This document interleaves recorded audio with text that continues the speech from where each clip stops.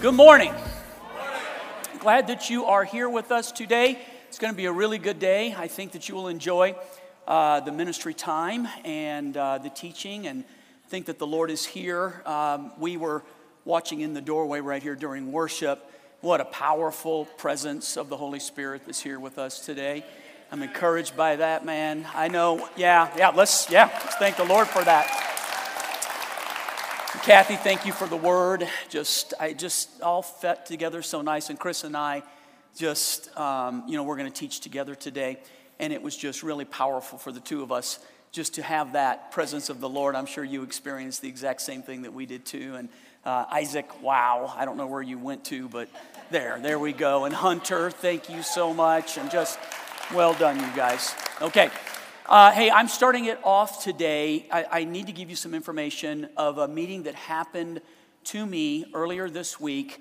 It was an unscheduled meeting. Our builder and then our project manager, who's the liaison between the bank and the builder and us, had asked for a meeting, and the meeting was about something else. And so we went over that, and then when they got done, they said, hey, can we talk real quick about where we are with the finances? And I said, sure. What do you guys want to know? They see a copy of our finances. That's part of the deal, what comes in every week, how much of it is for building, how much is left. They're fully aware of all those things.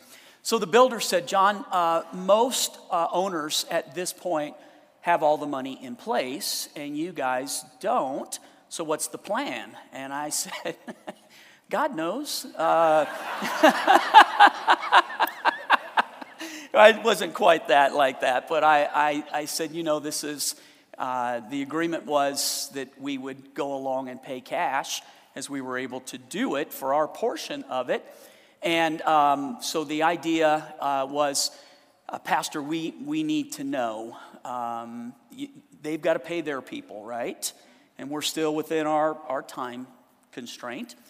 But here's what they said to me. In 30 days, you've got to show us where it's at. After that, if you don't have it, then they're getting nervous. Is that the right word to say? So I said to the guy, well, when's the panic button? And he said, yesterday. So yeah, exactly. We were meeting about something else, but I think that's really what the meeting was about. Now, so look at me, right?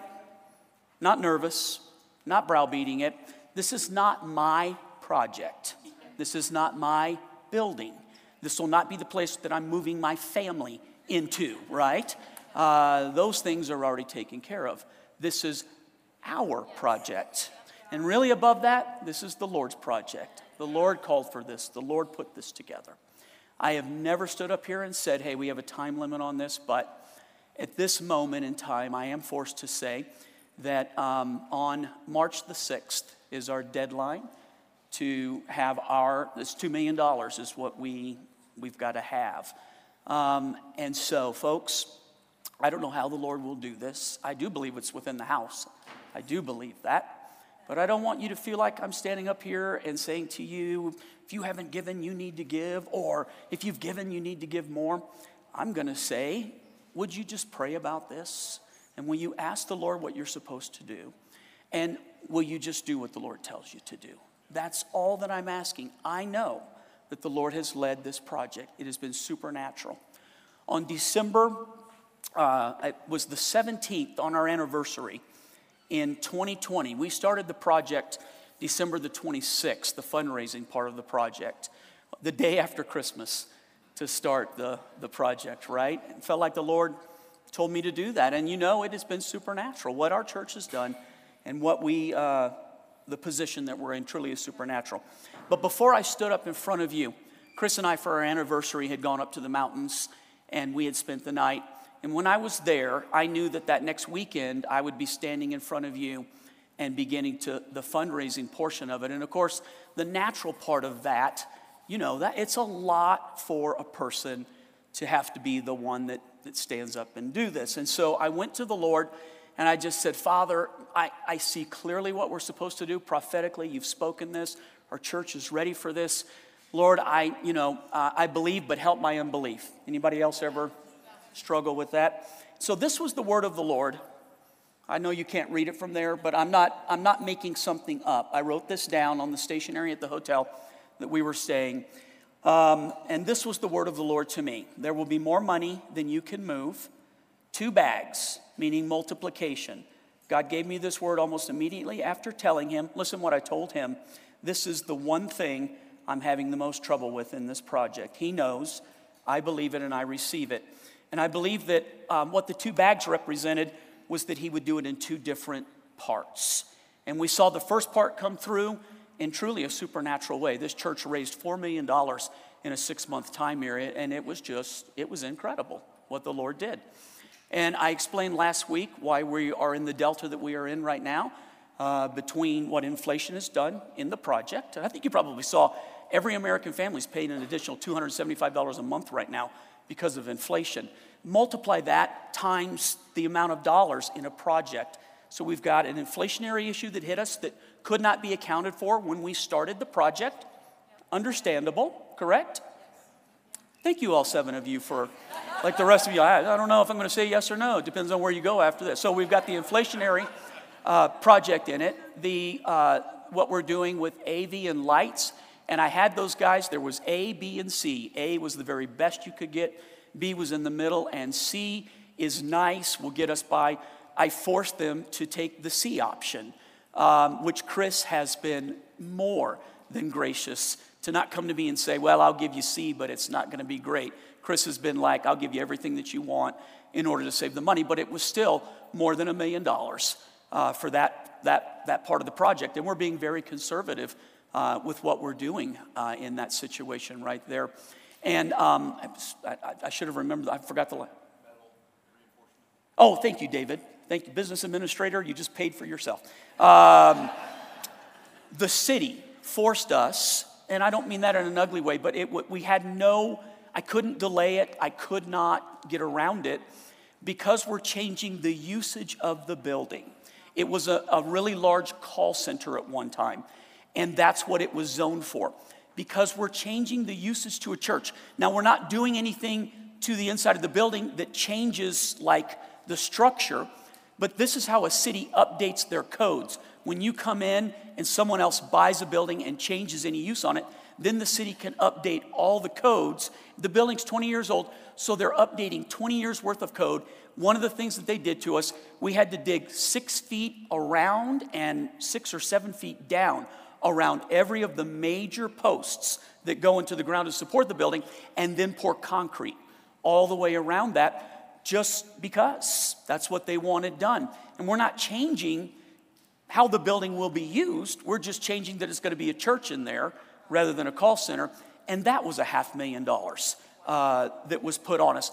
See, the architect can't draw that, and the builder doesn't know that. That's after you get it all done and you send it to the city, and then the city decides, here's what we want, and until you don't get your permit to build, until you agree to that. Do you understand how that works? And I know you're thinking, well, you should fight that.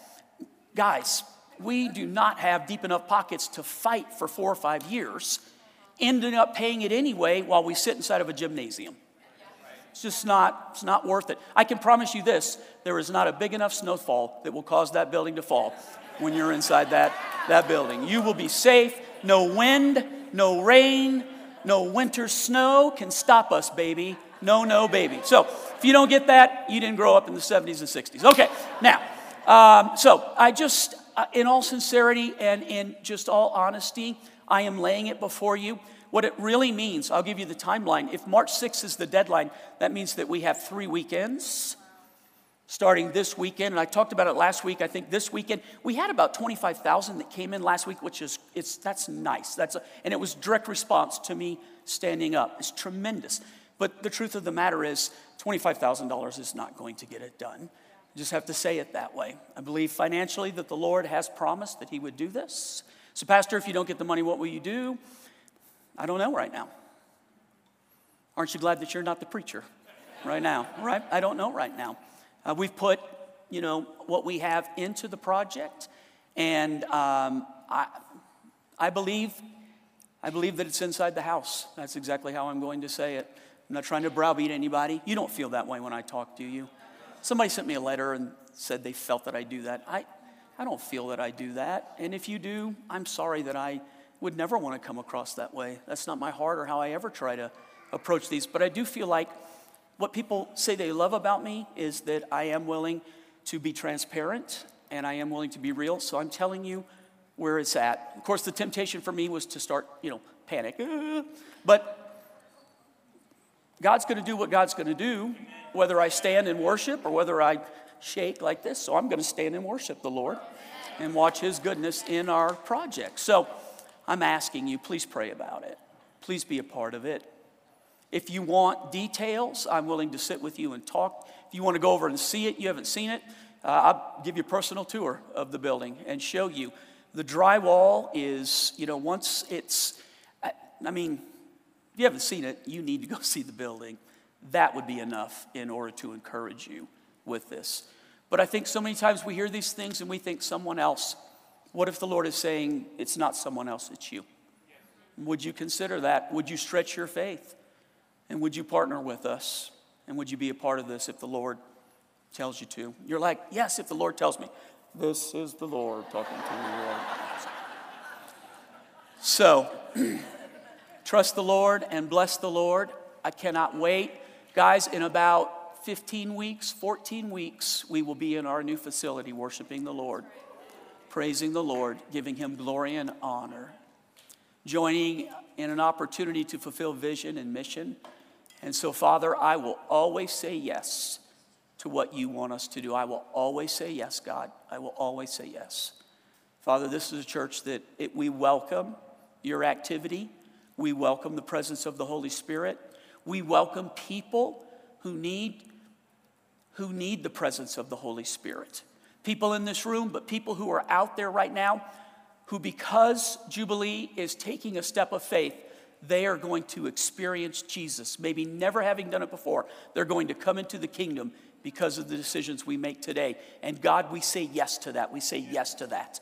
We say yes to young people, Father God, who will be called to ministry.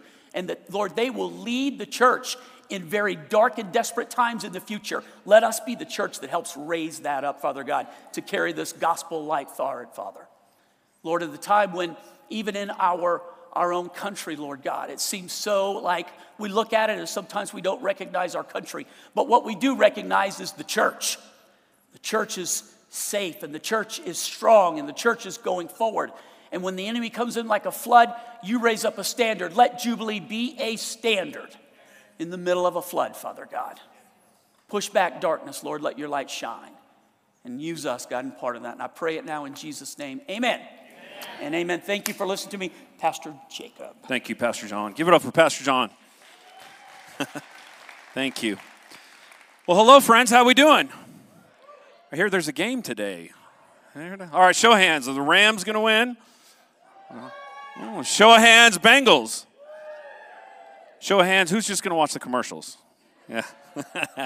I love it. I love it. Well, we want to welcome you. My name's Pastor Jake. I get the pleasure to serve here on the team and want to welcome you if it's your first time here. We know coming to a new church can be different and you're trying to kind of find how things work. And we want to help put you at ease with that. And we've got a thing we call First Five. Our First Five is a 5-minute meetup that we provide after every service. So if you got to head to the Super Bowl party right after, you can even come next week if you want, but it's located right over there, your left, my right, and it's just a 5-minute meetup with some of the pastors. We'd love to answer any questions, give you some information, and then you get some free goodies. So everyone loves free swag, right? That's always good. So come and join us right after the service. We'd love to meet with you. If you're wanting to find out a way to get more connected to the life of the church, one of the ways that we give you is through our newsletter. If you haven't signed up for it, it's really easy. You can go to our website, jfc.org/newsletter, and you can sign up for that. It's a weekly newsletter that we send out with events that are coming up, message series, all the good stuff. So we don't inundate you with a ton of stuff. We just want to keep you posted with what's going on. A lot of you, too, enjoy the teaching, right? One way to continue and take it even further is by taking notes with that. And we provide some easy ways that you can do that. You can go right through the app is probably the easiest way, and you can fill in the blanks right there. You can also go to jfc.org/live. And then if you have the Bible app, the U version, you can also find it through there. One of those three ways will get you right on your mobile phone, iPad, whatever's easier for you. So here at Jubilee, we don't pass the traditional offering plate, but we do give you three ways that you can give. Two of those are convenient and digital. And one of them that we have is the offering boxes located as you exit and out in the foyer as well. As always, we want to say thank you for your generosity. Jubilee has always been a generous place, and we love you and thank you for that. It allows us to minister and to do what we do. Our heart, our passion, what we get up for early in Sunday mornings is to see all generations, empower all generations to experience Jesus, and that includes you. So would you join me as we pray? And we've got a short video we want to show you. Father, thank you for what you're doing in the life of the church here. Thank you that today is not just a typical Sunday, God, but every Sunday is an opportunity for you to do something special. God, as we get prepared to hear from your word, would you open our hearts, open our ears? God, bless the church as we give. God, bless the church and bless the giver. In your name we pray. Everyone said, amen.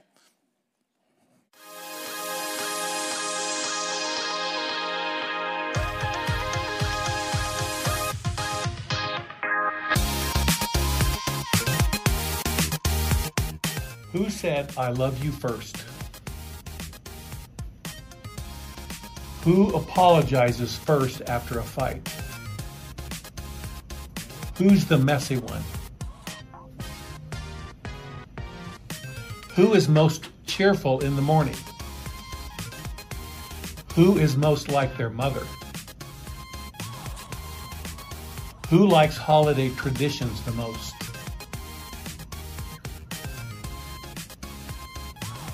Who's the spender? Who's right the most?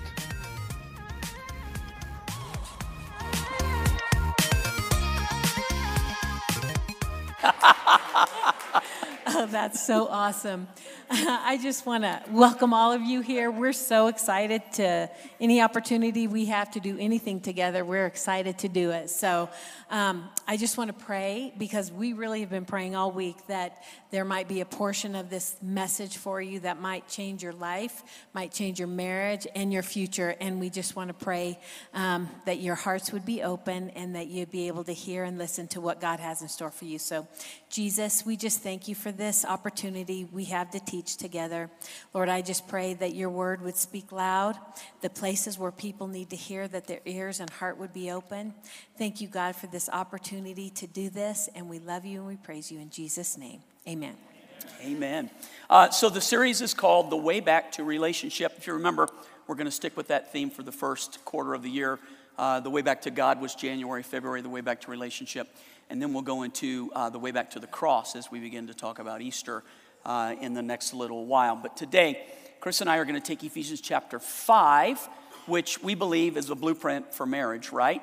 And so if you were here last week and you heard me say, like, that is what we teach, what we believe, I also talked about that there's more. You can aspire to even more. But I'm not sure that didn't, and I was worried about this. Is that going to come across as I'm downplaying Ephesians 5?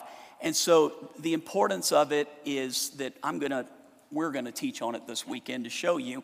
We don't think it's like, some negative thing. We think we live this and we know what it's done for us. And so that's why, and that's who we're trying to talk to this morning. So Ephesians chapter 5, most people start in verse 22, but 21 is actually the beginning of the context of this verse. So I'm going to read that as part of 21 through 28. So Paul is writing, and the context is to Christian marriages. So it's not written to men and to women in general. It's written in specific to husbands and wives. So that's important as you read this to realize these are two roles that are being said. Husbands, you do this. Wives, you do this. It's not being said, men, you do this. Women, you do this. It gets into a specific husbands and wives. So, but he begins this way because this is like the undergirding, the priority, the establishment, the foundation of being able to walk out the roles. So Paul writes, and further, submit to one another out of reverence for Christ. So before he goes into husbands and wives, he is teaching all people, you should have this attitude as believers. Be willing to submit to one another because you love Jesus. You care for Jesus. You follow Jesus. So the way that we treat each other is predicated on our relationship with Jesus, right? Instead of blowing up at somebody, instead of losing your temper, instead of cheating somebody, instead of being rude to somebody, cruel to somebody, cold to somebody, we have to think we are followers of Christ, and that should change everything, including how we interact with each other. You agree with that? Amen. Okay.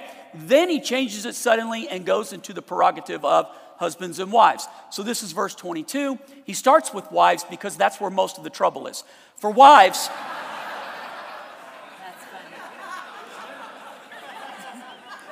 That's funny. Chris just said it is for you now. So listen, I'm teasing. And this is one of those cases, I do believe a lot of times when the Bible, like with the fruit of the Spirit, love and joy and peace and patience, I think that he uses love first, and I think that there's a reason that love is when everything else is gone, love remains. Yes. So in that particular scripture, there is a rhyme and a reason why love comes first. But here, I don't think it's like women, you do this, and then men will be able to do it. In fact, if I was going to say how this works, they're both symbiotic. They have to work with each other doing their part. But I do believe that I don't think that there's an order like I'm talking to wives first and then the husbands. I think he just started with wives. I don't think it's an imperative for wives to go first, right? He's just talking to wives in this particular case. So wives, this means submit to your husbands like you do to the Lord. So that's the example. For a husband is the head of his wife, as Christ is the head of the church. He is the Savior of his body, the church. As the church submits to Christ, so you wives should submit to your husbands in almost everything. I'm just seeing if you're paying attention. In everything. Husbands, this means love your wives. Say it one more time.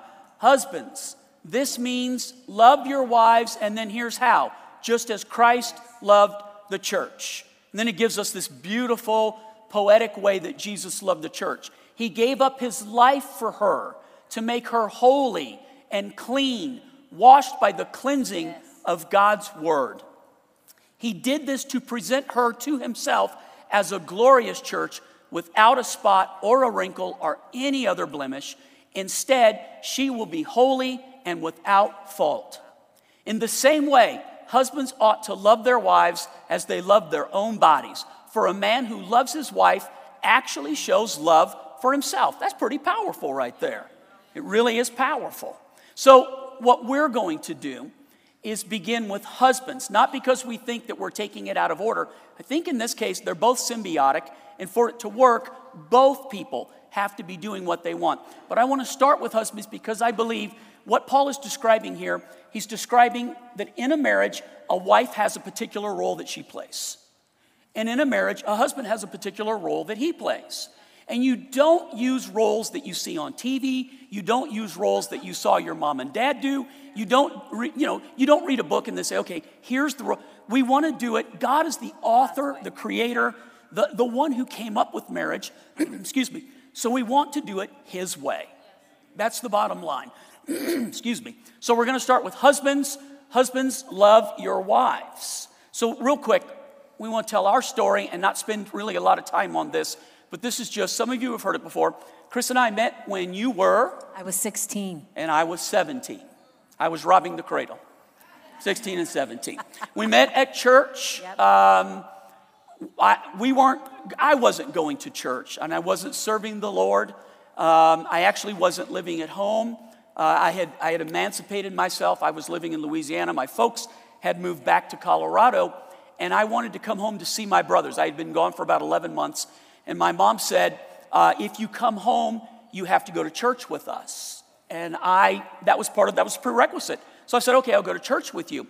That was all that was said. She was like, if I can get him to commit to that, I've got other things that I'm gonna. So I come back home. I think it was on a Saturday night when I got in. And then early the next morning, she woke me up and she said, hey, we're going to church. It's like, 7 o'clock. I'm like, Mom, Mass doesn't start till, can't we go to the 11 o'clock one? She goes, this isn't Mass. This is a church, and you're going to enjoy this, and we're going to Sunday school. What the heck is Sunday school? So I get up, I get dressed. I am a kid of, this is 1980 or 81, 80, 81, somewhere in there.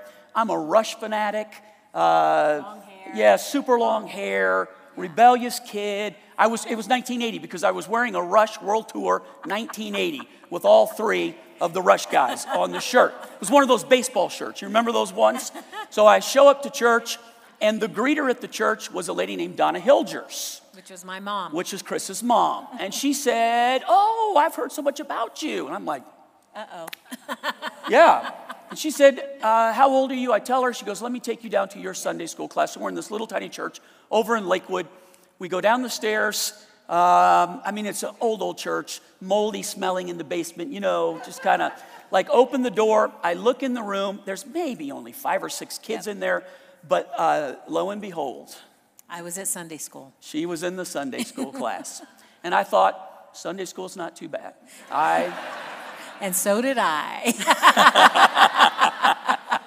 I'm like, who is this guy? And we just like, I don't believe in love at first sight, but I do believe in lust at first sight.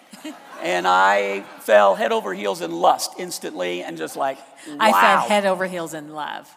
I did fall head over heels in love. Woo! So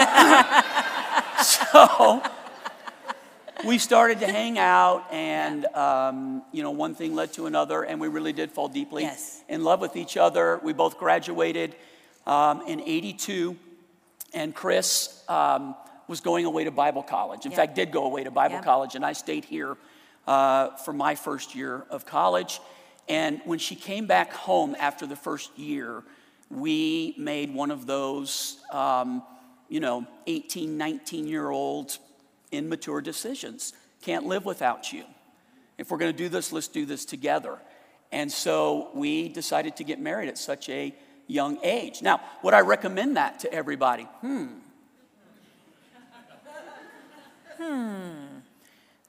We will celebrate our 39th anniversary in December.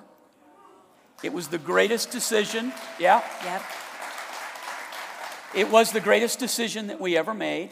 By far. It produced 5 incredible children, and 13 incredible grandchildren. We have been in ministry for over 35, 36 years and planted this church 24 years ago this year. Would I recommend it? Without Jesus, no. Without Jesus, I would say it's impossible. With Jesus, it's hard. Yeah. With Jesus, it's very difficult. But you say to yourself, well, then when's the right time to get married? So I would say this. Wait until you're 30. With Jesus, it's much easier. Without Jesus, it's still really hard. You decide, I'm a proponent of it because I saw what it did for us, but I also know we had to overcome a lot more obstacles, which is where this goes in this. So we both get married young. Yeah, we grew up. And we really grew up together. Yep. And our marriage, we were in love. What are you going to eat? Love. Where are you going to live? Love. What are you going to drive? Love. And that lasts for about 30 days. Yeah. Yeah. Oh, wait. Hey, I want to say something real quick. He mentioned it. I was 16 when I met John, and I did fall head over heels. When I was 15 years old, my mom, all my friends had boyfriends and had a lot of them, and I didn't. And my mom, when I was 15 years old, prayed, wherever your husband is and whatever he's doing, Lord, we just pray that you're preparing his heart for me and that God has a plan for your life. And because of that prayer, I was able to wait for this man. I never had any other boyfriends. John is and has always been my only boyfriend. So if you are like, oh, I want a boyfriend so bad, if you're a young person, listen, God knows. And if you are patient and can wait, God has a spectacular thing in store for you. My mom and dad, and my mom in particular, prayed too. In fact, it was my mom who said to me about Chris, son, that's the kind of girl you want to marry. That's what my mom said to me. Words of wisdom. But unlike Chris, She wasn't my Lots of only. girlfriends. So he knew when he found me that I was the best, okay? So we had been married. It was December of '83 that we got married, and I think, we really did love each other, which I think everybody goes into marriage that way. But it was a short time that suddenly we found out that loving each other is not enough. Yep. You've got to have a skill set too. Yep. Love is important. Again, it's the thing that remains. It's what it has to be built on, right? But you've got to have a skill set too. And so we had to develop the skill set. And we were married just a couple of years before we really started running into trouble, a lot of arguments. Yeah. We were just so different. Anybody in here marry somebody completely different than you are? So different. Surprise, right? So different. So different. And of course, we would fight about those differences. The difference now is that we laugh and we celebrate the differences. It's the strength of our marriage, not the bane of our marriage. And so Chris had an uncle. His name was John Hilgers. John was involved in a marriage ministry called Nova Shalom. Some of you may be familiar with it. It's not around anymore, but it teaches some of the things that we're going to teach you today. And Uncle John looked at me and said, John, if you're going to make it, you really need to go to this class. And so we signed up for this small group that lasted, I think it was 16 or 20 weeks. It was quite the commitment. And all of a sudden we realized, wow, it's not enough to go into marriage with good intentions. Yep. Good intentions, it's what, the cliche is that the road to hell is paved with good intentions. The road to a bad marriage is paved with good intentions. Good intentions won't get you there. You've got to have a toolbox. And God really does spell out how you can do it. I needed someone to help me see those things. So we committed ourselves to this class, and the Lord did transformed our marriage completely. Literally. Yep. We learned probably the greatest thing was, I even talked about this last week, that can two people walk together unless they're agreed to do so? The power of agreement and how you find agreement. If you have agreement, the enemy cannot stop you. Yep. But he works to divide you so that there's no agreement, so that you get stuck and then literally you go backwards. And agreement is everything. But my goodness, it's not enough to want to be in agreement. How do you get in agreement? How do you abide in agreement? How do you hold each other in that place? And so that was Nova Shalom. It was like a graduate class in marriage. We Zoomed. It was right during that time that the Lord reminded both of us of the call that was on our lives. We traded in everything that we were doing to preach the gospel and to sell out for that. And God was magnificent to us, how he helped us, how we were promoted, how so many things happened, so that eventually, about 10 years later, go ahead. Yeah, about 10 years later, we had the opportunity to go to Resurrection Fellowship and we were youth pastors and then associates, and honestly learned so much about how to become senior pastors. But during that time, I mentioned this to John this week when we were talking about setting. Every single time that we had an opportunity to go further with the Lord, whether that be in ministry or however that looked, the Lord challenged us that there's things in our marriage that had to change. And during that time, it was probably the most instrumental. The Nova Shalom was tremendous, and it got us to the next level that we needed to be. We learned how to treat each other, and we learned those roles. But then all of a sudden, here we are, wanting to start a church. It's before we had started and planned, and there were some things in our marriage that, honestly, it was a crossroads. And we either had the opportunity to fix these things or it wasn't going to keep working. And the fact was, I know all of you, I don't like being vulnerable, but I'm going to just be vulnerable. There were things in our marriage. We never, we had a great foundation. We never was abusive to each other. We never went outside the bounds of our marriage. We never, ever had any of that, thank goodness. God can do anything, though. But we were at a crossroads with finances. And the finances were when they asked about spending and stuff, he's like raised his hand and pointed like it's him. I was doing the finances, and I was not being honest with where our finances were at. And part of the reason that is, first of all, I just wanted to make his life as easy as possible. And that's not what had to be, I needed to be honest with him. But the second part of it was that when I would talk to him about it, his response was harsh and like, hey, you need to fix this. And so I didn't know how to fix it because we weren't doing it together. We weren't in this together. I was doing things on my own. And because of that, it was wrecking me. And then God got a hold of us. Yeah. And when we say that, of course, there's, if you were sitting up here and you want to be vulnerable, you're willing to be vulnerable to a point, but you don't want to expose another person. You don't want to harm another person. You don't want, people always draw conclusions. This is rhetorical, but everybody knows that, one of the big threes in marriage that they break up over, that they have trouble, one of them is finances.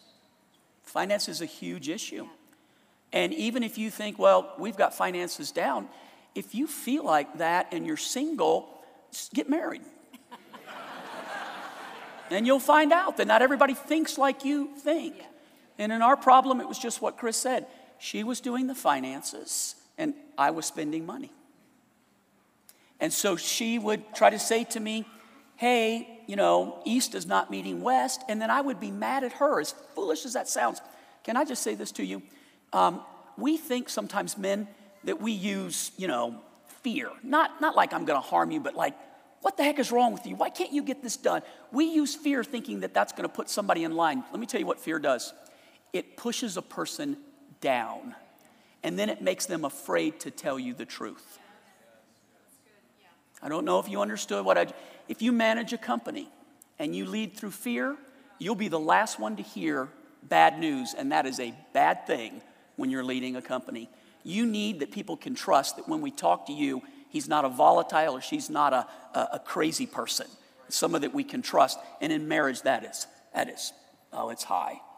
And this grew over time to the point where I came home one day and Chris had said in a note, we can't go any further. And I was devastated.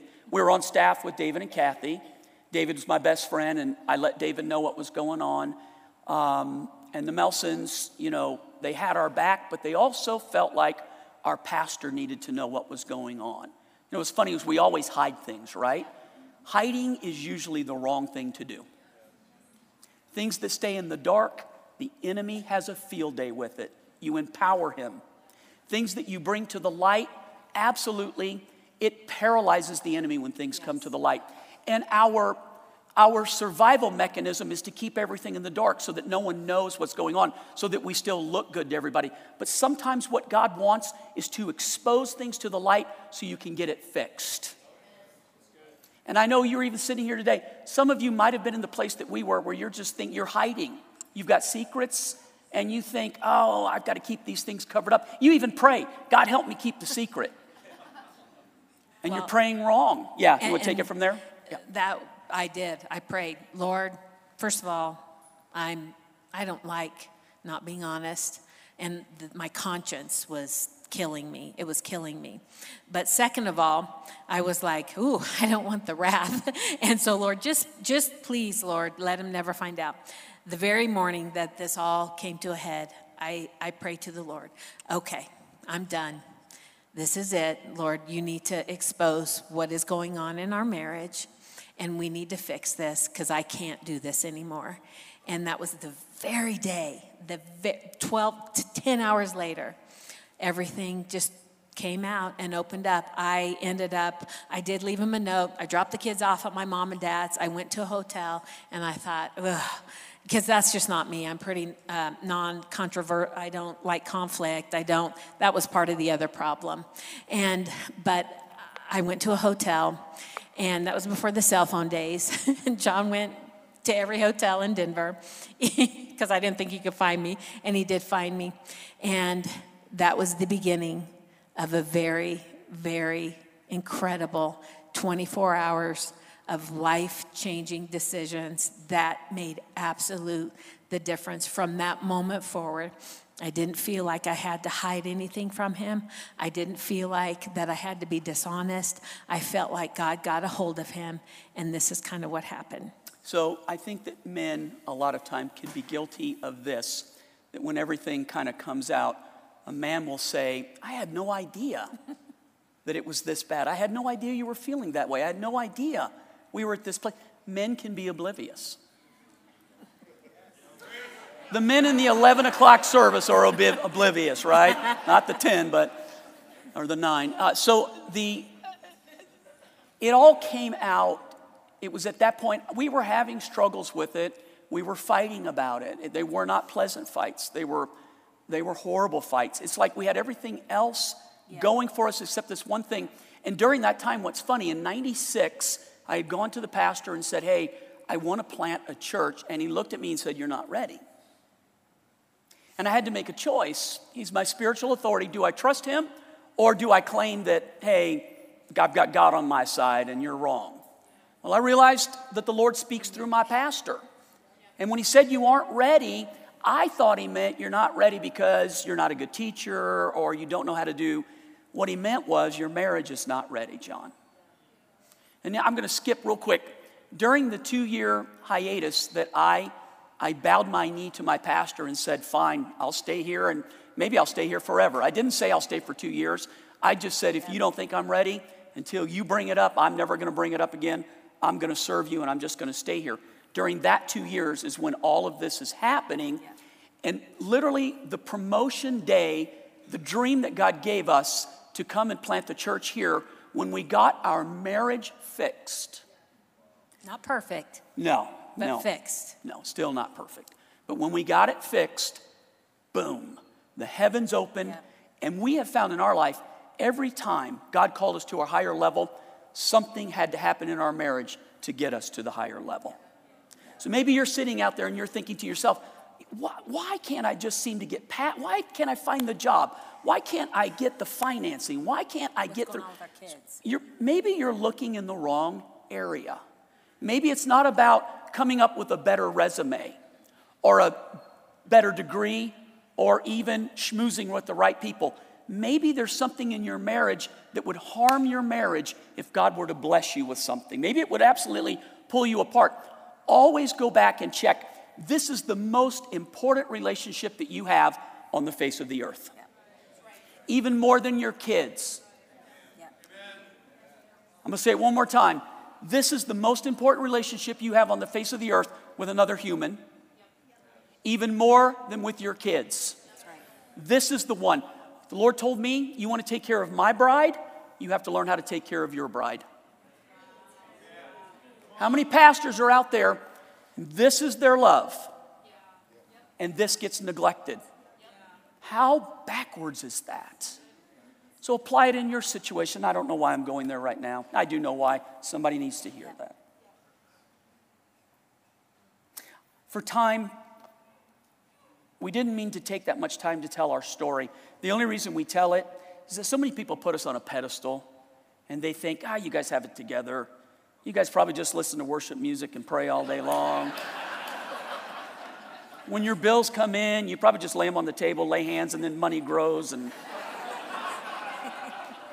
Or you can write on them, Jesus has use of us, and so please take care of this. We have all the things. All of the things. And it was a nasty, nasty time. It came to where it was either change or we need to divorce. That's what it came to. Not because we were miserable with each other, but because sin had gotten in and it was killing my wife. It was killing her. And I didn't see it. So I find her at the hotel. Her dad and I had gone looking for her. Her dad's actually the one that the Lord told him, go. So we're living in Fort Collins, and Gary and Donna, Chris's mom and dad, lived in Denver, and that's where she had dropped the kids off. So I felt that she was somewhere in Denver, and I didn't know where to, if you had to drive around all of Metro Denver, where would you go? And so I started looking at a few hotels that we had stayed at before, and my father-in-law said, John, I think this is where she's going to be at. And he did not know. He did not know. Nobody knew any It was of a word this. of knowledge that the Lord gave my father-in-law. And we drove to the hotel, and there was her car. And so my father-in-law said, what do you want to do? I said, hey, I need to go up, and you just need to go. So that's hard for a dad to have to do. So from the bottom, I just told the clerk, I'm trying to find Chris Leach. And he looked on his thing. He said, I'll ring her room. And he rings, and she picks up the phone. And I said, it's me. I said, can I come up? And she said, yeah. So I go upstairs. And then it's funny because on the elevator, this anger is brewing in me. My go-to can be anger sometimes. So this anger is brewing in me, but I know that the Holy Spirit told me, you will kill her right now. It will be over if you go in that room with anger. So this is what I said. Instead of, God, tell me what's going on with her, I prayed the most dangerous prayer that any man can pray. God, would you please show me my heart and my fault in this? Would you give me ears that I could hear what my wife is saying? And would you put a guard on my mouth so that I don't need to defend myself or interrupt her? So I walked in the room. God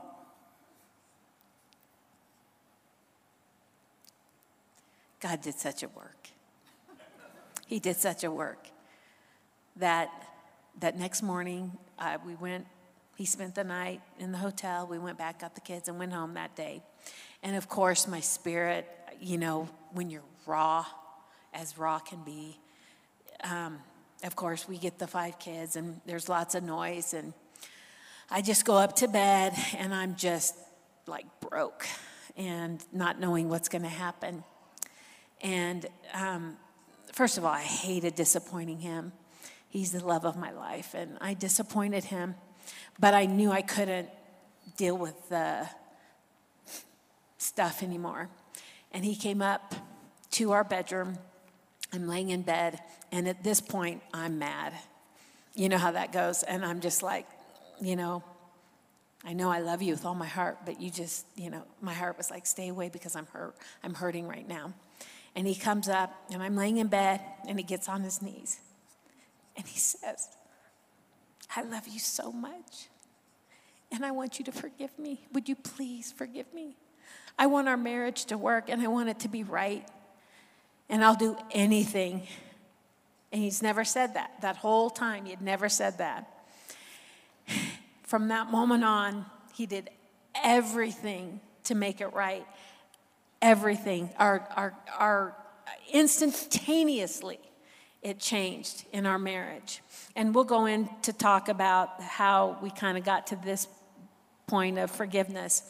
But the thing that really happened, and God really showed us through this, is for husbands, this means love your wives just as Christ loved the church. He gave up his life for her.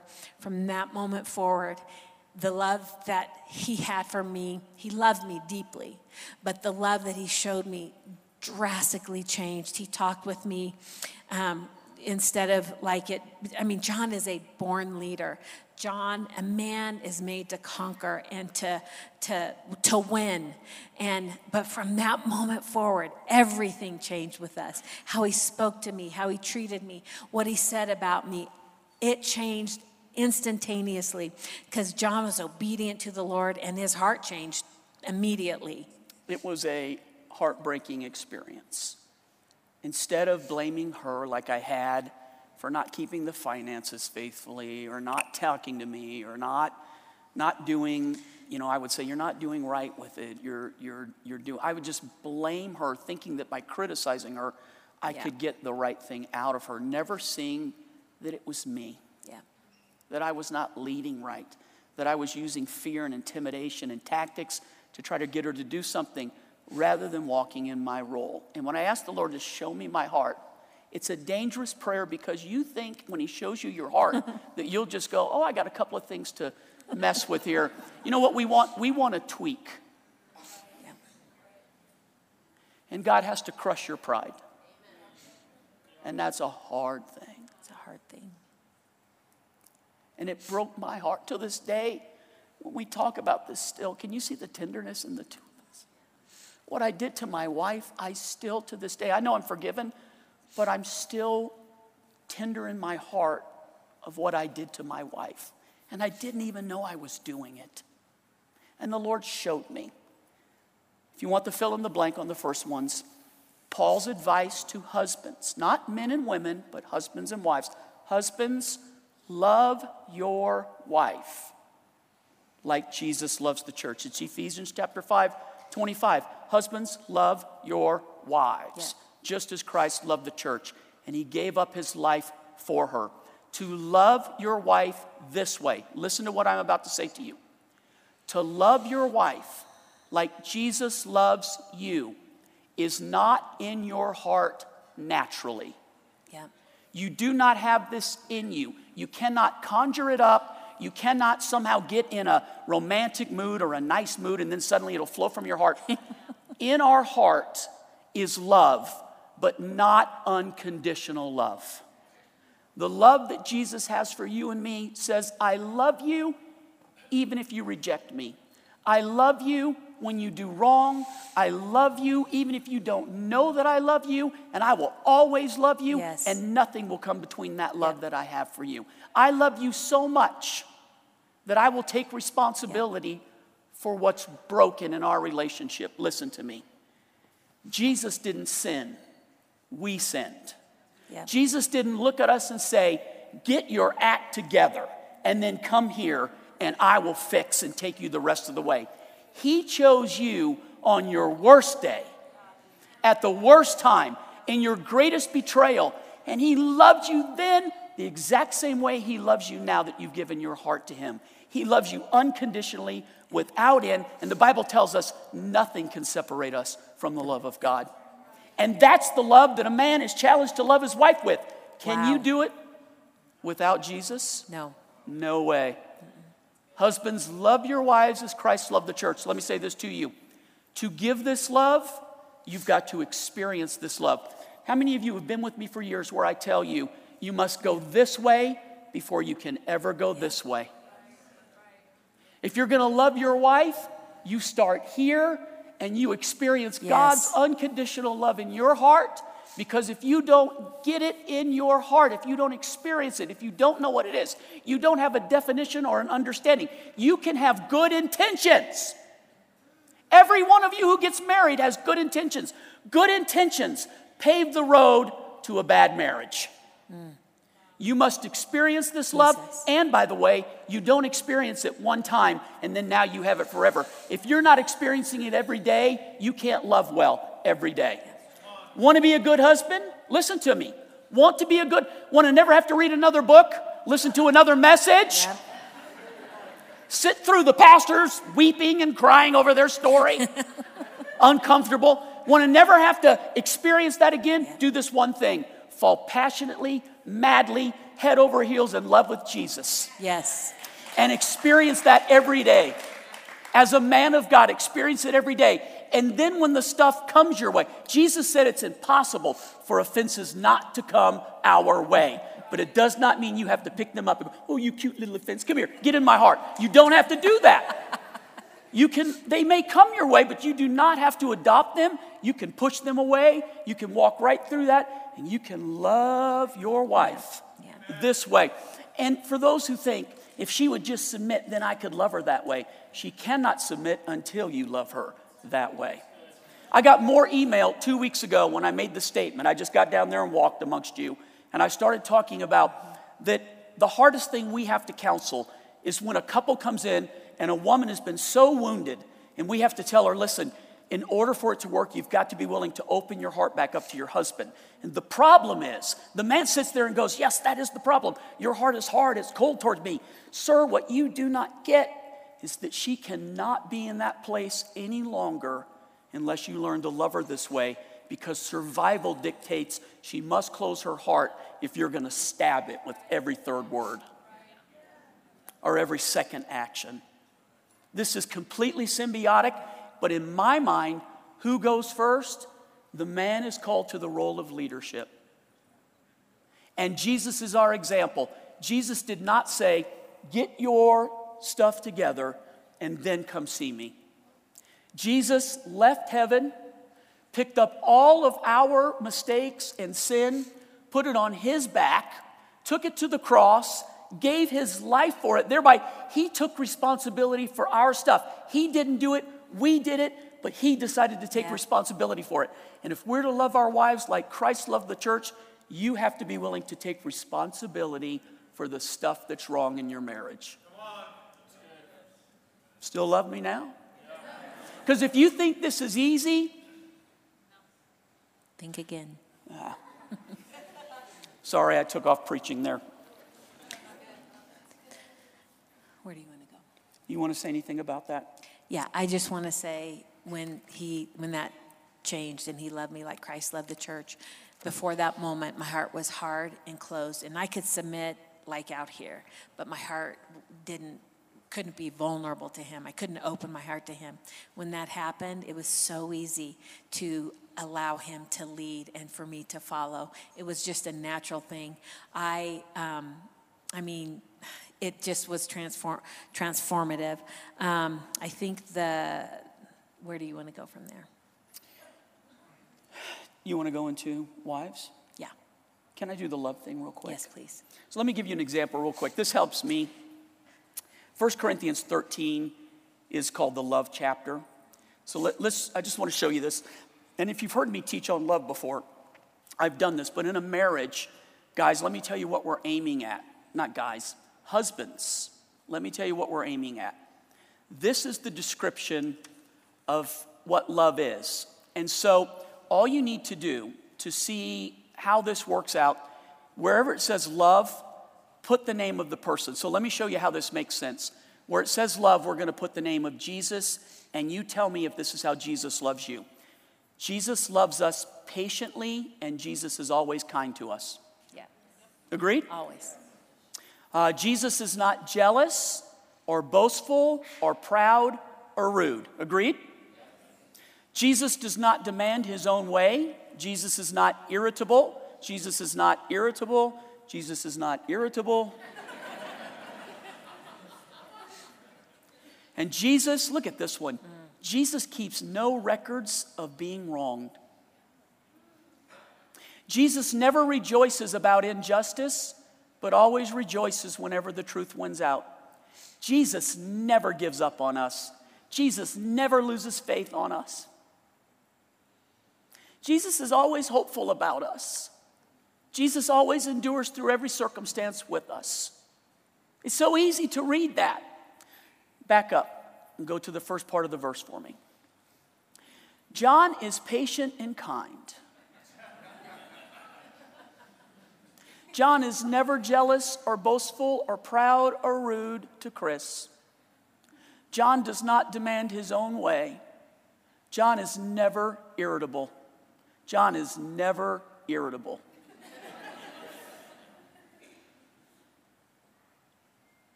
John no longer keeps a record of who apologized last time, of who said sorry. John never rejoices about injustice, but rejoices only when the truth wins out. John never gives up on Chris. John never loses faith in Chris.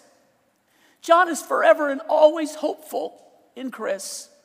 John endures through every circumstance with Chris.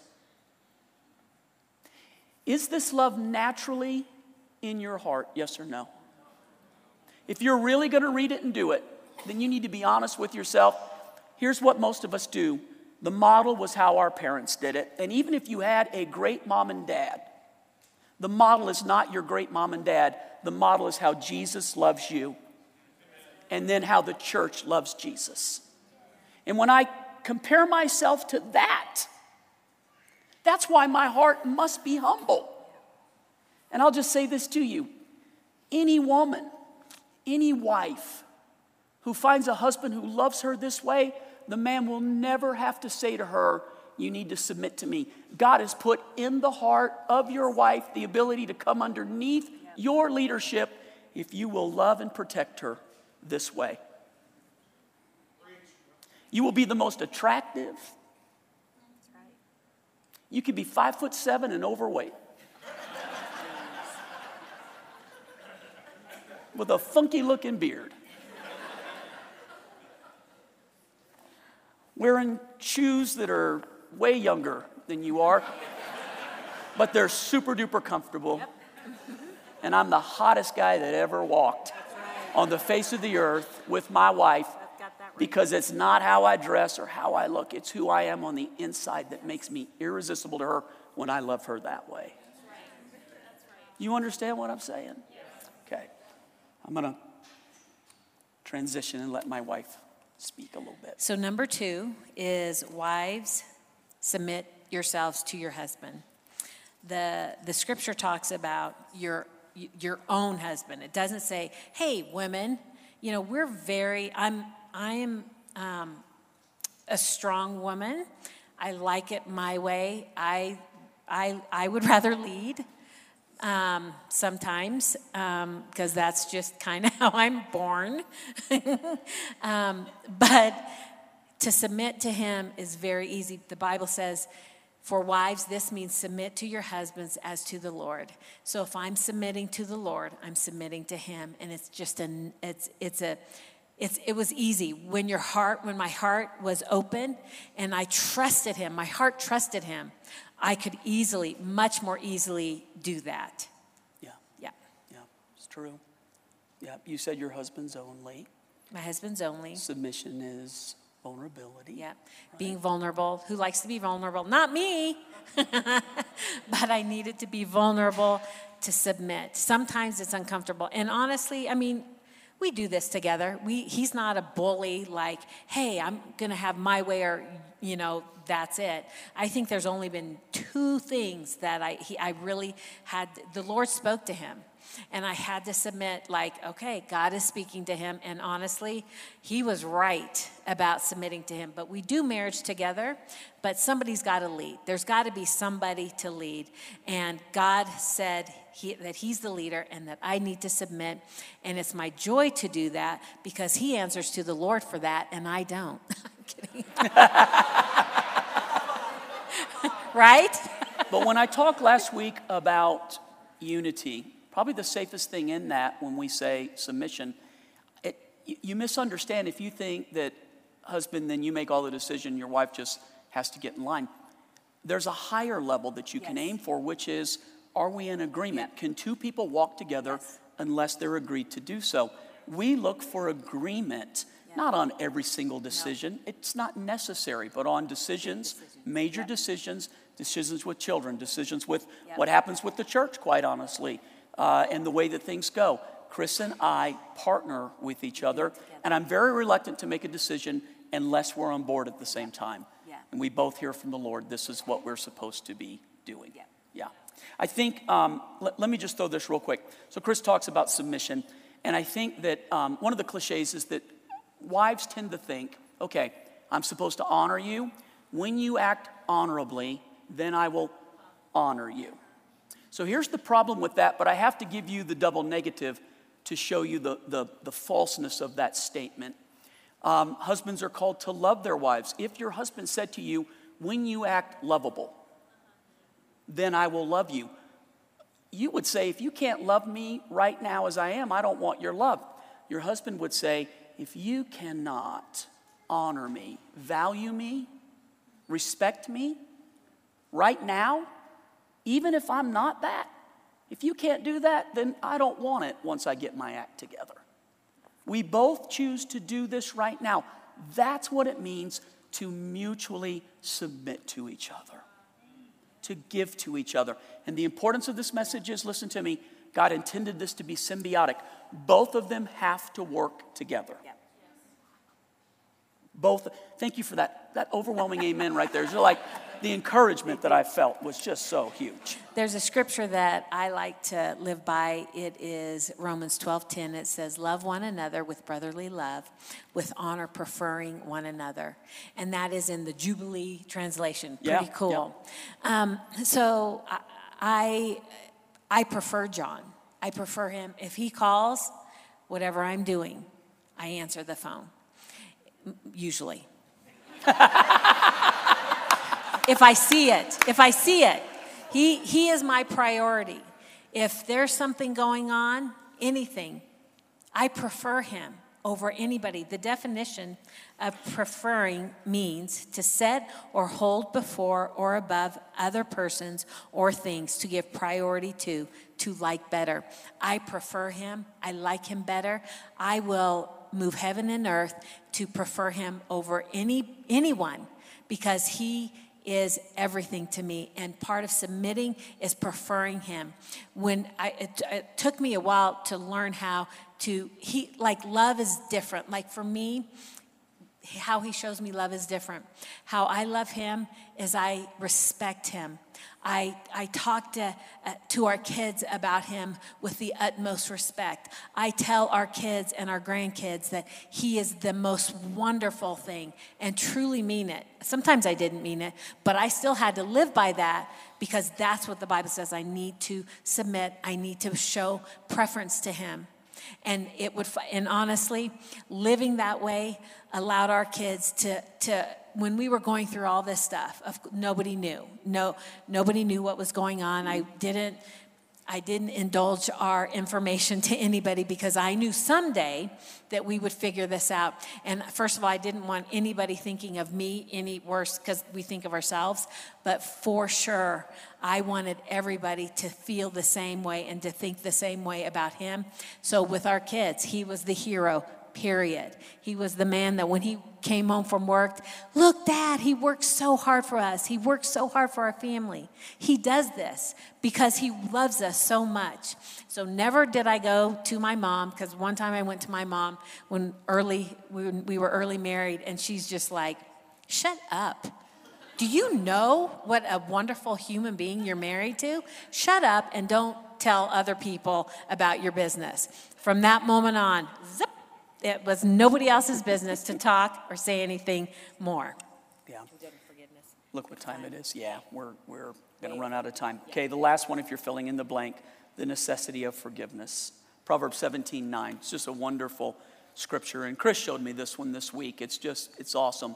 Love prospers when a fault is forgiven, but dwelling on a fault separates close friends. Isn't it amazing how the Bible is a book of wisdom that gives us ways that we can move forward in life and not have to stay stuck? Amen. The power of forgiveness is everything. So here's really what we felt like the Lord wanted and what we want to bring to you today.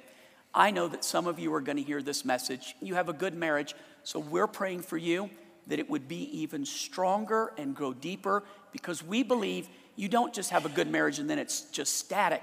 We believe that, like with your relationship with the Lord, your marriage can always get better. It can always increase. You can always find more intimacy and more depth and more love and joy in it. But we also wanted to speak to people today who might be struggling with hope. You've lost hope, or hope is being challenged in your situation. You feel like if you really knew, Pastor, if you really understood, you'd realize how hopeless it is and just how far past being able to be fixed it is. And I think what we wanted to say to you, and Chris will talk about a definition of forgiveness. We wanted to say to you, we serve a God who makes a way when there seems to be no way. And in our marriage, we were at a place where literally it had come to the end. Either it changes or we have to walk away from it. And when we said to the Lord, you have to change things. And it began with me saying, show me my heart. The hope that came instantly, not a week later, not 2 months later, instantly that night in that hotel room, we knew that God was with us and we could make it. We knew things had to change. I flipped on the radio that was next to the bed, and the great theologian Al Green was singing this song, Let's Stay Together. Whether times are good, bad, happy, sad, let's stay together. I know it's a secular song, but he's actually a reverend. He was a preacher before he started singing. And he's known as the Reverend Al Green. And I think what Al did was to sneak anointing into secular radio. Because even non-believers know when the presence of the Holy Spirit, they may not be able to identify it like we do, but they know, wow, that's really neat. I feel something in that. I knew coming across that night was the Lord speaking to us. You guys, let's stay together. And He is that cord that binds the two of you together, forgiveness. So I want to close with the scripture, Isaiah 43:19. For I'm about to do something new. See, I have already begun. Do not see it? I will make a pathway through the wilderness. I will create rivers in the dry wasteland. That's what our prayer is for you, that God will do something new and incredible for marriages that are struggling, for marriages that are good, that God will do something new and just freshen it up. Because if we change in a marriage, you change a family. If you change a family, you change a community. You change a community, you change a nation. You change a nation, you can change the world. And we just wanted to start with us. We wanted to change a community. So thank you for giving us the opportunity to speak. It really is genuine. It's taken a lot for us to be to where we are today, but God has done a wonderful thing. He always makes a way, and He made a way for us. He'll make a way for you. Let's pray. So, Father, Lord, I want to pray for every marriage in this room. Marriages that are together right now, that are strong, that when we talk, you get it, you speak the language, you know, you've got your own story. You realize the value, how precious your marriage is. Man, I pray over you a new anointing. Can you not perceive that God is doing a new thing right now? That He wants to take you to a higher level? That He wants to bring streams into places where it's not been fertile before, where it's where it's just grown weary and tired. The Lord wants to refresh even those marriages that are strong and prosperous. I pray over you, legacy marriage, where your children and your children's children and even your friends and your other family will look and say, man, only God. And you're able to witness to the power of God. But we also desperately, desperately want to pray for people who feel like there's no hope or very small hope. I want to tell you that our God is the God of hope. That He called Abraham to hope against hopelessness. To believe even when it looks like it's dead. We serve the God who can resurrect the dead. We've had staff even currently, who have gone through even divorce, and the Lord has brought things back together. And perhaps you've had a failure, maybe 2, maybe 3, whatever. And you find yourself today thinking, never again, or it's going to happen again. I speak to you right now. This is the day of salvation. This is the day where everything changes.